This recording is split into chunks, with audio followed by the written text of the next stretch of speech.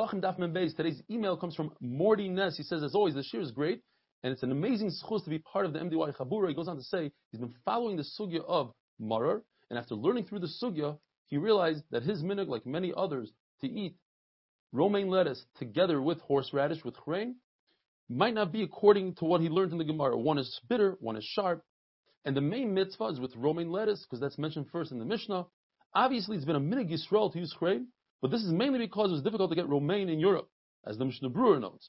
As a result of learning the sugya, I'll use this year exclusively romaine for marar and combine it with chrein for kairach. All the best, Mordechai Ness. If a person eats a full kazayis of raw carbon pesach, belel seder, that's the issa deraisa mefurish in the Torah. What if he eats a kazayis of roasted carbon pesach, the way it's supposed to be eaten on Leila Seder, but he eats it erev pesach, also a lav? How do we know it's a lav? It doesn't mention anything in the Torah. This is a lav haba mechlal asay, is considered asay. You're over an asay. The Torah says va'achlus habasar b'layla asay. You shall eat it at night, meaning you shouldn't eat it during the day. But Rabbi Yehuda holds that any time the parsha starts with the word leimar, it flips this asay into a lav. We see so by the Sarua V'Kolot. The Torah tells us that if a person has an animal with a mum, one of its limbs is larger than the other, one eye is larger than the other, one foot is longer than the other, donate it for monetary purposes to the Beis HaMikdash, not for a carbon. So I can learn from that if a person takes a perfectly healthy animal and donates it to the Beis HaMikdash, he's over on the lav. It's a lav abba mechlal asay, and we flip it into a lav. The word leimar can be read loy ne'emar. It says no, or lav ne'emar. There's a lav that's said over here, and that's dafka when there's a asay, a lav abba mechlal asay, says Taisvus.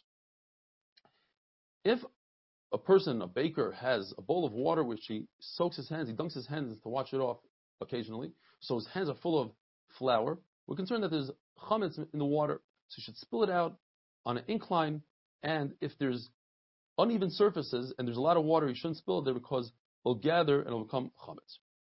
Rabbi Yehuda says the famous halacha that a person, woman who's kneading dough should use mayim shalanu, water that slept overnight. The idea is to cool off the water. The earth is warmer during those months, and warm water could create chametz.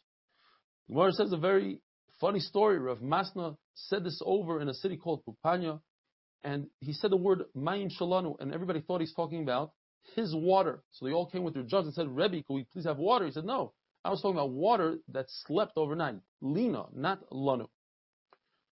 The Chazon Ish points out, it's to teach us the idea of emunas chachamim. They realize something is wrong, but he said so they listen. Rava says it's also to knead the dough in the sun because of the heat, and not with water that was heated up by the sun, and not water that comes off a pot that's suspended above a flame. Even though the flame is extinguished now, the pot is still very hot. When a person is making matzah, they should finish doing what they're doing. They shouldn't do anything else. And a woman who's kneading the dough, she has 2 bowls of water.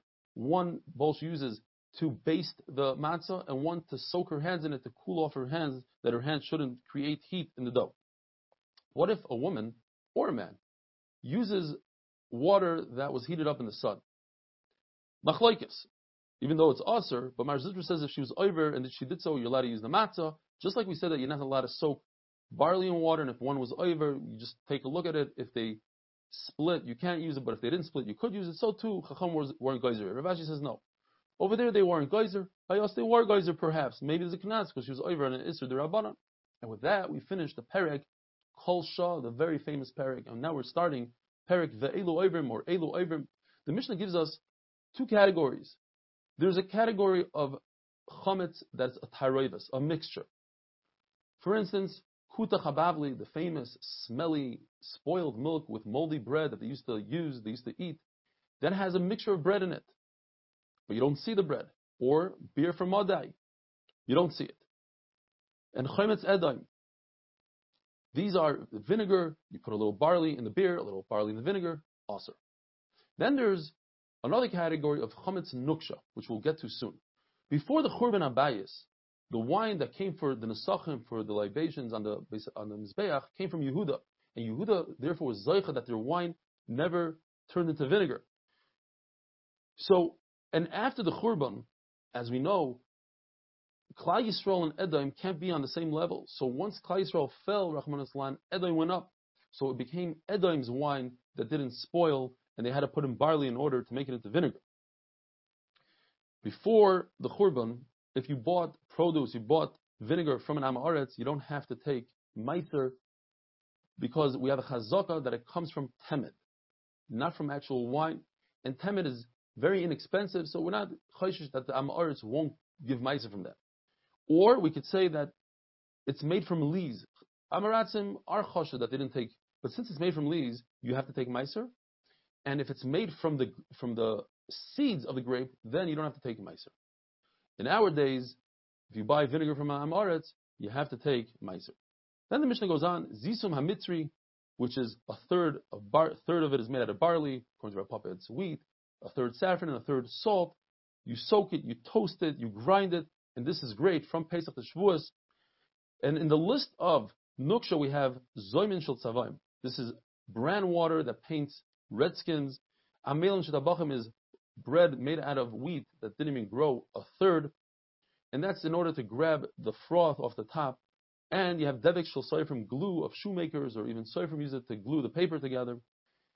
Once we're talking about Kutach HaBavli, that nasty food, Kutach, it has three things. It's Metamtem Misalev, it clogs the heart because it's made out of whey, which is a derivative, a byproduct of milk.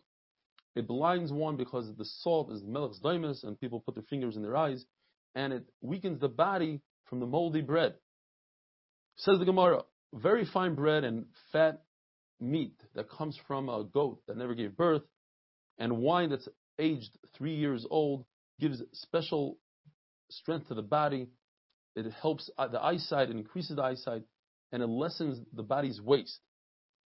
Typically, these items, they don't have any side effects. Typically, if you take medicine, it'll help the heart, but it'll hurt the eyes, for instance. Not these things. And also, you can add to the list fresh ginger and long peppers. These are things that have no side effects. Have a wonderful day.